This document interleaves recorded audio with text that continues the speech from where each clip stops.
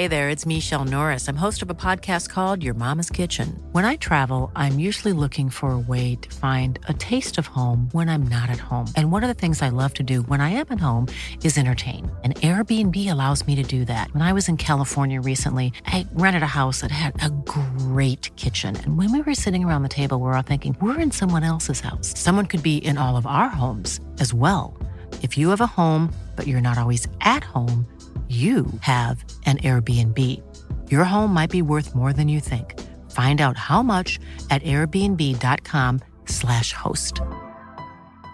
When you're ready to pop the question, the last thing you want to do is second-guess the ring. At BlueNile.com, you can design a one-of-a-kind ring with the ease and convenience of shopping online. Choose your diamond and setting. When you find the one, you'll get it delivered right to your door. Go to BlueNile.com and use promo code LISTEN to get $50 off your purchase of $500 or more. That's code LISTEN at BlueNile.com for $50 off your purchase. BlueNile.com, code LISTEN.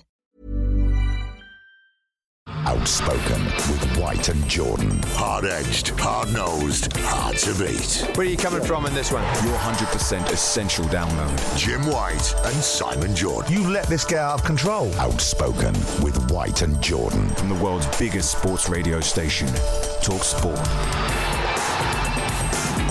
Happy Friday, everybody. Thanks for downloading Outspoken, the podcast that brings you the very best of our daily TalkSport show. England legend Stuart Pearce joined myself and Simon Jordan as Marcus Rashford made headlines in the Camp Nou.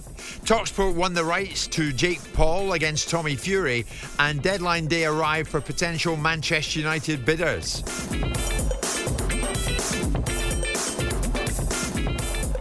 Stuart, you see the emphasis on Friday morning. We got to Friday and we feel good about it. And how could I ever have doubted you? Simon, I'm sitting chatting to you this morning about the show, and I was looking at my watch thinking, 10 to 10. And round the corner comes Stuart Pearce with all his research, all his notes, very much ready for the 3 hours ahead. Good morning.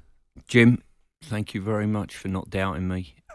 I can't say the same about your mate who was next door. He could not wait for me to be late. He was checking his watch. And I told you the Jubilee line was cocked up this morning. So I jumped off the train. I ripped the doors open. I jogged up the platform. I moonwalked. I abseiled. I cantered. I trotted. And I arrived on time. Nay, early, my friend. Nay, early.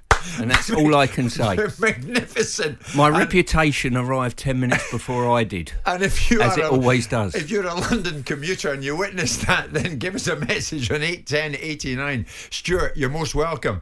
Mr. Jordan, this podcast that you do with Spencer Oliver, I think you're getting a good reaction from it already, because you managed to get a pretty in-depth interview with the boxing board of controls.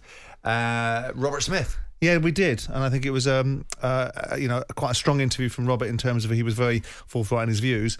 And the first question that we asked him was, why did you allow the situation with Conor Benton to develop? You're a boxing board of control. Who runs this sport? Is it the promoters, the boxers, the media, and then you at the bottom of the pile? How did you let it drift for 3 months? Why didn't you deal with it?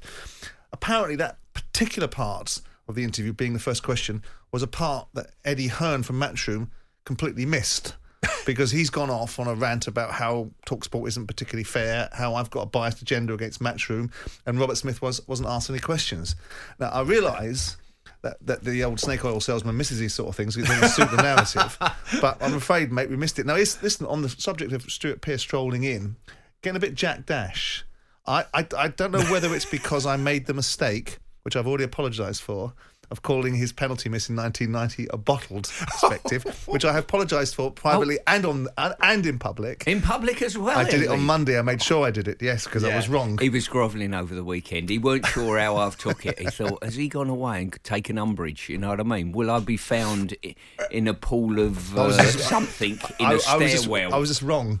Well, it was a case of mistaken identity, because you were thinking of Chris Waddle when you were talking about Stuart. Yeah, I was, yeah. But it was a very fact that the word bottler and Stuart Pearce's name were in the same sentence. I must admit, sitting in between you, I thought, Oh my good God, what's about to kick off? Because the look in your face, Stuart. It was a fair comment from the man across the table. He's entitled to his opinion. I didn't take umbrage at the time, and But I the still person we should haven't. take umbrage at is him. Yeah. Because he's a stirrer. I know who stoked it right up. Don't worry Stuart, about that. At any time, if you want to get up in this studio, walk around there and throttle him, you have my full approval. Stuart, a lot to get through this morning. Of course, it is a massive weekend. Sean Dyche has been talking about Dominic Calvert-Lewin, worried about his state of fitness, the fact that he can't call upon him at any time, and looking at every aspect of Dominic's life, including the kind of mattress that he sleeps on. And I'm not joking, we'll get to that later on. But I watched it last night, Stuart. I don't know if you caught it. Barcelona and Manchester United.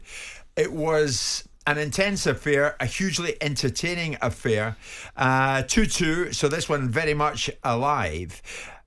I'm interested to know, Stuart, Ten Hag, how exciting an outfit and a prospect has Ten Hag turned Manchester United into?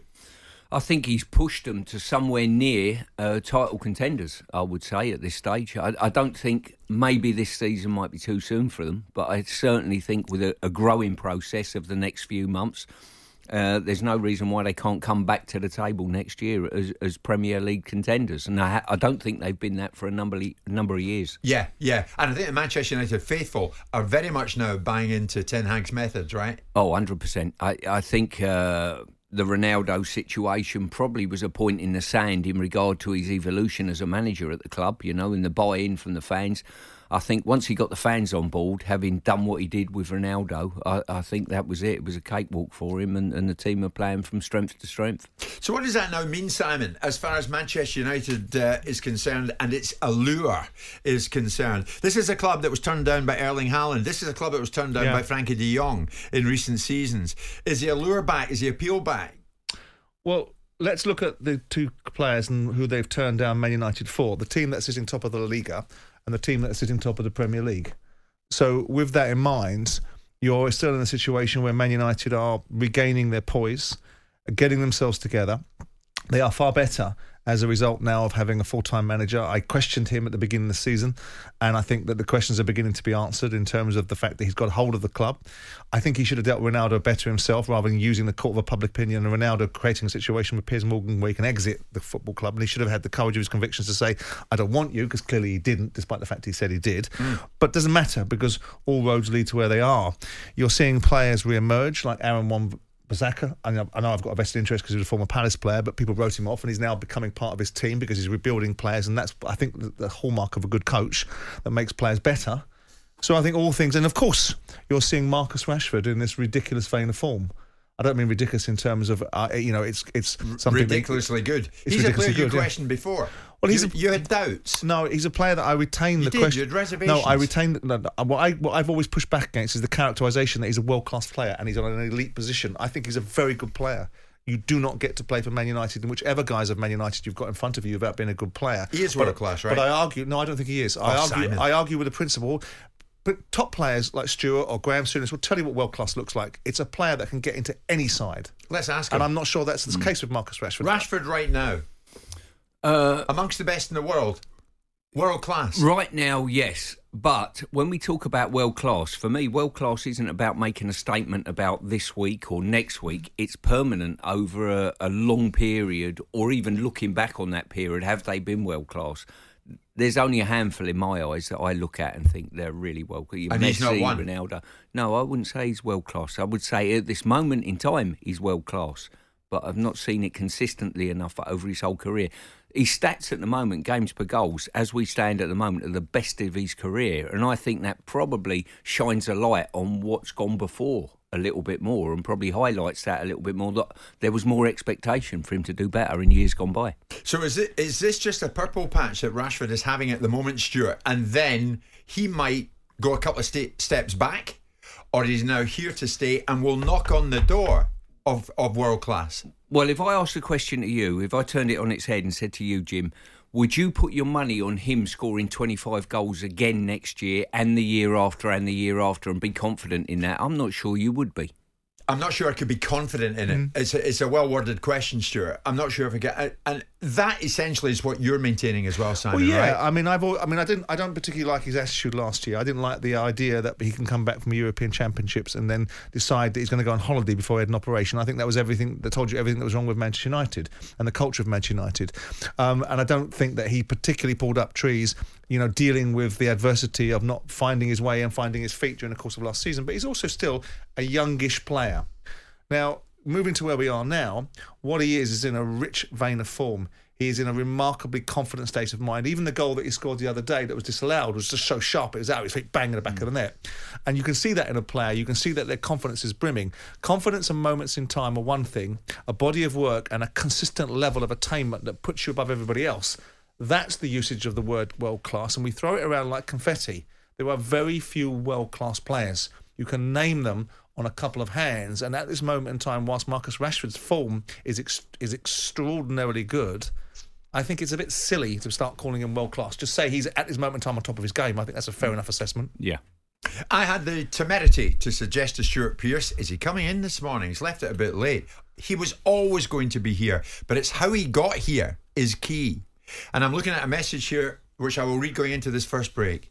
I was on the bus coming to work this morning and I noticed a gentleman climbing across London Bridge and then scuttling up towards the news building. I didn't recognise him until a child at the front of the bus stood up in complete awe and shouted to everyone on the bus. That's 2 times League Cup winner and former Nottingham Forest and England fullback Stuart Pearce. The whole bus stood up and applauded. Good morning, Stuart Pearce. Welcome to the Coliseum of Confrontation. Outspoken with White and Jordan. Simon, it's been announced, Jake Paul against Tommy Fury. We know that the fight will take place in Saudi Arabia on Sunday, the 26th of February. But now we know how much you're going to have to cough up for it. Because the pay-per-view price to see Jake Paul, brackets YouTuber, against Tommy Fury, brackets related to Tyson, has been announced at $19.95. Top Fight pundit is Nick Peet. Nick joins us live. Nick, what do you think of the price for that? It's a little bit too expensive for me to watch 2 novices go at it. I've got to be totally honest. But listen, the thing is, Jake Paul has an audience. Tommy Fury has an audience outside of boxing. It isn't necessarily boxing fans that the target's in here. It's the fans of their celebritydom. So if they believe they can get £20 off these people who are gullible enough to pay it, then they're welcome to them. It's up to them. As a boxing fan, I'm interested to see it because there's so much noise about it, and it's the first time Jake Paul will ever face anybody that I would say is a boxer, albeit a novice in Tommy. So I'm interested by it, but £20 for me is a little bit steep. At least there's a world title fight on the undercard. I'll give you that. Exactly. Well, let's do a poll, and we'll get to that in a second. There's the irony of it, actually, Nick. Let's do a little poll here amongst the 3 of us. Mr. Stuart Pearce, would you pay $19.95 to watch it? No, I wouldn't. No. Your Highness? I wouldn't pay £1.95 to watch it. Nick, I'm going to second guess. Well, you're probably working on it, mate, right? No? Yeah, I think the fact that I'm certainly not going to Saudi Arabia for this. I've got to be totally honest. It's a different kettle of fish with AJ and Usyk and people like that. I ain't traveling to Saudi for a fight of this magnitude. But Ilunga Makabu, who, as we know, famously got beat by Tony Bellew at Goodison Park, he is the WBC champion again. He's taking on Badou Jack, who's a former top contender, who's a little bit over the hill, but that's a decent matchup. My fear is, why is the World Cruiserweight title chief support to 2 novices? I'll tell you why. Because the WBC have already said that if Jake Paul wins, they're going to rank him.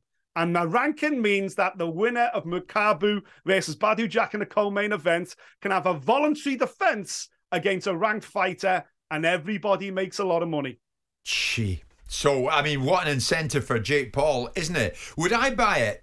Do you know what, Nick? In the build-up to it all next week, this man beside me and I will be talking about it, you get involved in the event itself, and yeah, I probably will end up paying for it. $19.95. But Simon, Nick's made a great point. Yeah. WBC Cruiserweight Champion Makabu faces Badou Jack.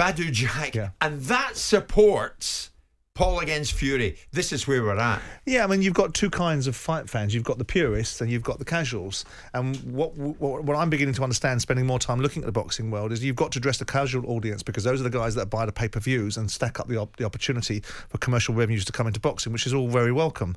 Jake Fury and Jake Paul and Tommy Fury are a little bit more of a legitimate fight, because they both can hold their hands up properly. They're not other aspects of this particular generation of YouTubers. So there is a little bit of substance behind it. Tragically for me, I walked into that arena, as I said to you the other day, when Anthony Yarde was fighting, and it was an atmosphere before I went in there. I went to the toilet, came back again, stood and saw the whole arena standing up for this trash-talking tripe going on between Tommy Fury and Jake Paul.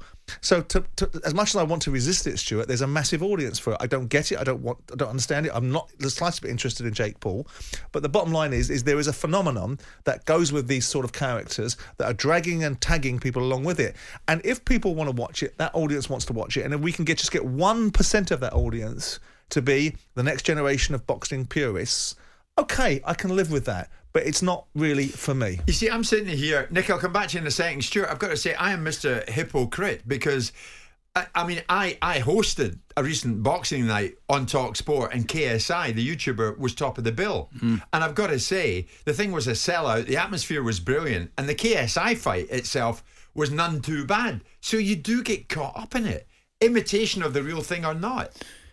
Listen, it's popularity. Popularity sells. If there wasn't enough people there watching or viewing or attending, then it would just fall by the wayside. And so who are we? Who am I? I mean, it doesn't interest me, but, you know, it interests a lot of other people. See, the chances are, Nick, without second-guessing what you will do in the night, you're more interested in watching Makabu against Jack than you are in watching Paul and Fury. Would I be right?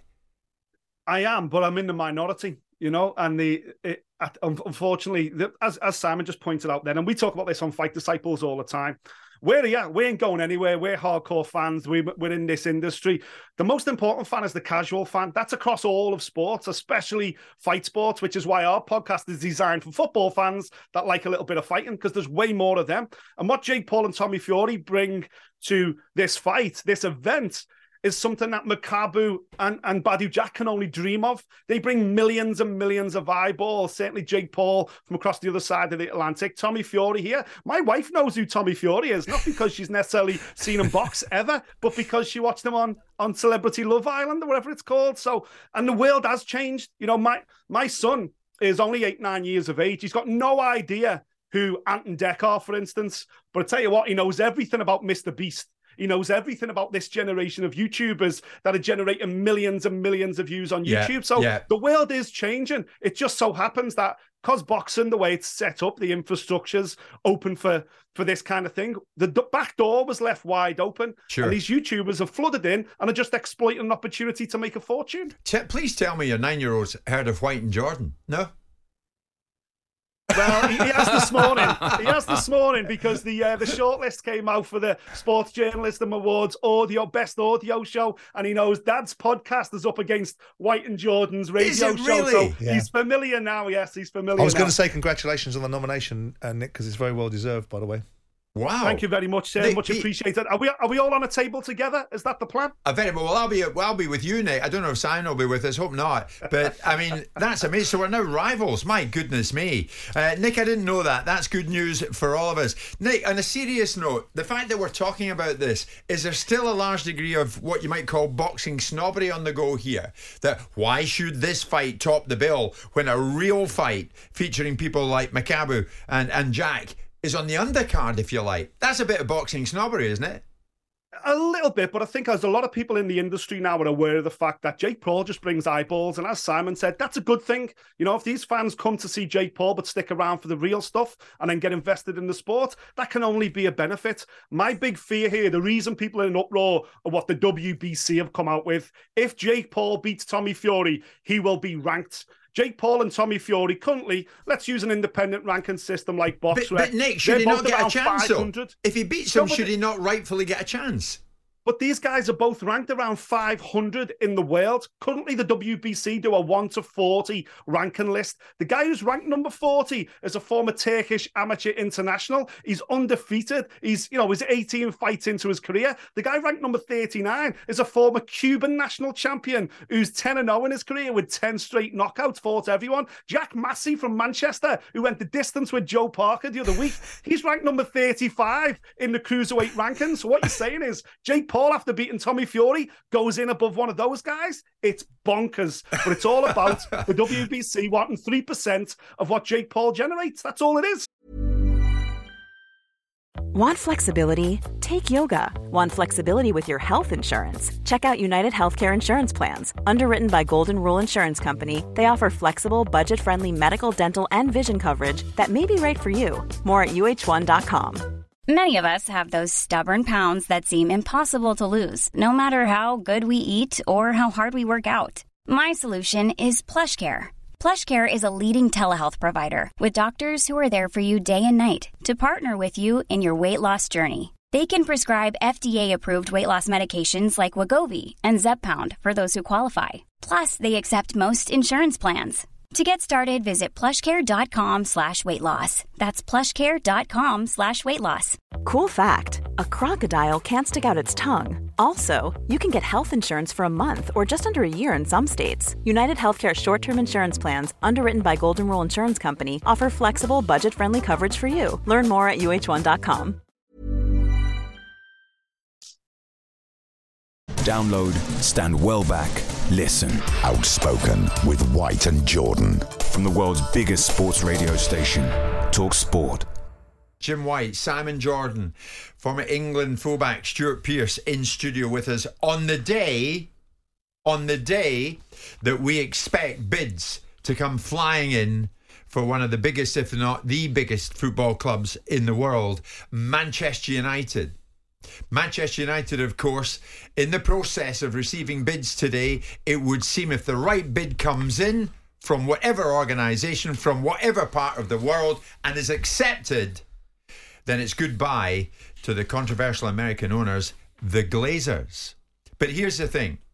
They expect a Saudi bid. They expect one or more Qatari bids. They expect a bid from a one-time Chelsea bidder, now Manchester United bidder, it would seem, Sir Jim Ratcliffe. But of course, where are we with some of the foreign bids that are going to come in from the Middle East? Human rights group Fair Square has written to UEFA President Alexander Ceferin, asking him and UEFA to block any Qatar-led takeover of Manchester United amidst concern around future competition integrity. And the co-director of Fair Square is Nick McGeehan. Nick, good afternoon to you and thank you for joining us this lunchtime. Thanks, Jim. Good afternoon. Good afternoon. Stuart's with me, so too is Simon, of course, as he is every morning on this show. Stuart, tell me first off, why are you so opposed to any Qatari bid for United? Well, it wouldn't just be a Qatari bid. The same would extend to a Saudi bid, Jim, if that news is correct. Well, there's very clear regulations in UEFA statutes which say that you cannot have more than one, one person or one organisation cannot own more than one club. This would clearly violate that. The idea that the Qataris could convincingly demonstrate that some vehicle of private investors was independent of the state, that's preposterous. It's ridiculous. Anyone who understands the political system in Qatar knows that's preposterous. And UEFA could do a very basic analysis and easily show that this contravenes the rules which they impose on their own member associations, right? Which they therefore have to impose on themselves for their own competition. So it should be dismissed out of hand. It shouldn't even be considered. And if we care about the future of the game, if we want it, our clubs, which are parts of the social fabric of our societies, to be run for the benefit of those societies and not in the interests of abusive dictatorships abroad, then we have the power to stop it. So where are you coming at this from? I'm somewhat baffled then, Nick. Are you coming at this from a human rights angle, or are you coming at it from a competition integrity angle? Well, it's more than that, Jim. It's about authoritarianism, and it's about bringing football back under the control of the rule of law. We've done a lot of work on human rights and authoritarianism. We never wanted to work on football, but the more we were working on the Gulf, the more that we saw the Gulf states were becoming involved in football, trying to control football, and we're using that for political ends. And that was making our job incredibly difficult. So it became apparent that we couldn't just focus on, human rights. We do that too, but we had to look more deeply at what, authoritarianism generally, and the way that the game, which is a very powerful political tool, it's incredibly powerful, has great resonance all around the world. The way this is being manipulated by actors for their own ends is very dangerous. By actors? By states, by governments, sorry. But Nick, has a horse not bolted in this one? The Saudis are in at Newcastle. The Saudis are in at Newcastle. We opposed that. The Premier League should have opposed that. They said they would accept that bid based on what was it? They said assurances from the Saudis. That's been shown to be nonsense. So they had the power. They let it go. UEFA has the power. But with respect, Nick, there isn't any framework which stops state ownership of a football club. The reasons why they went down the narrative of getting a letter of assurance, which you and I both know is ridiculous, is because it would deal with the argument that people like you would bring up, and amnesty and so on and so forth, and not really because there is a necessity in the framework of football to stop state ownership owning football clubs. I believe that there should be, but under the current auspice and some regulations, there isn't.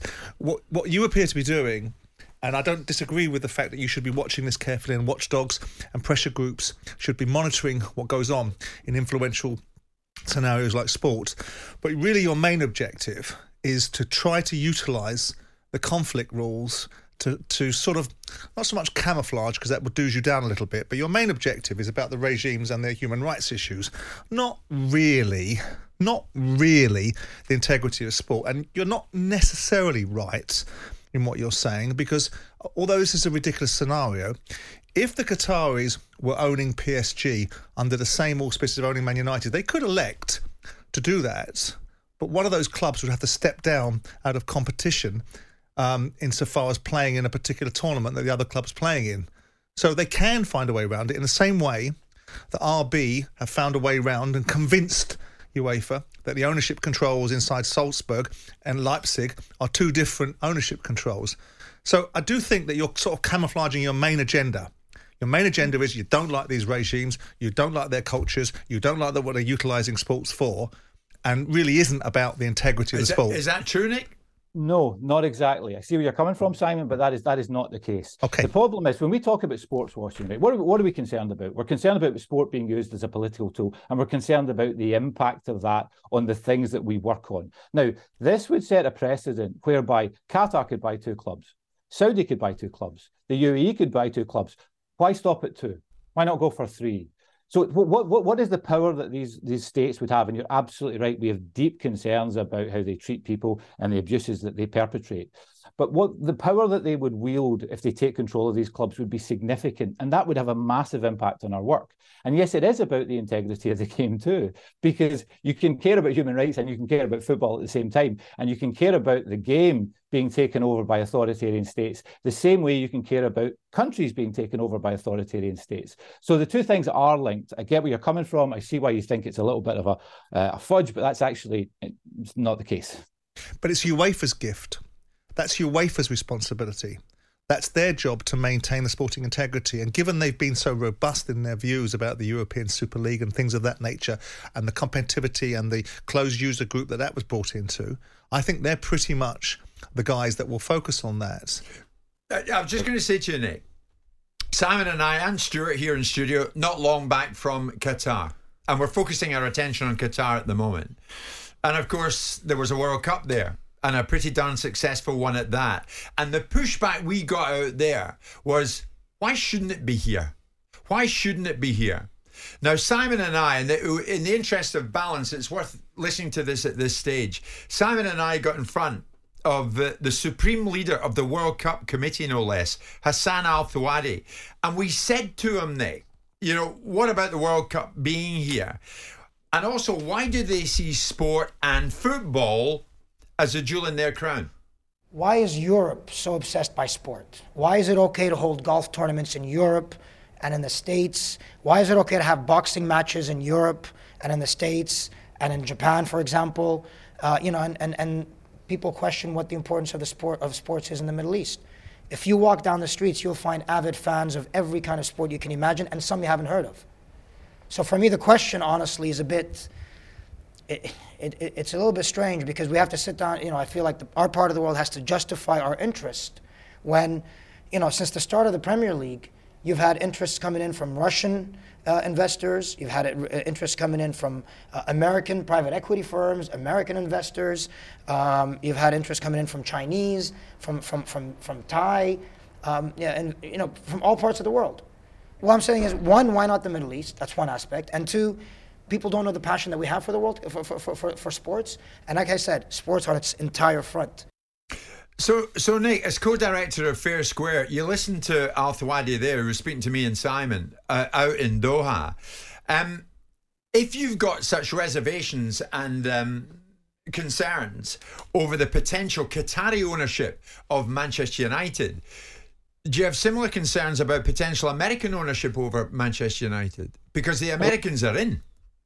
We would have similar concerns about American state ownership of Manchester United. Yes, Jim. The point is that no other state would buy a football club, because no other taxpayers would allow the government to go and blow money on a football club when they should be spending money differently. There are huge problems with the way football is financed, right? But we don't touch that. We touch on the issue of states involved in football, and we stick to that, and we're arguing that needs to be rolled back. I mean, I've sat with Hassan too, and he's very slick and he's very smooth.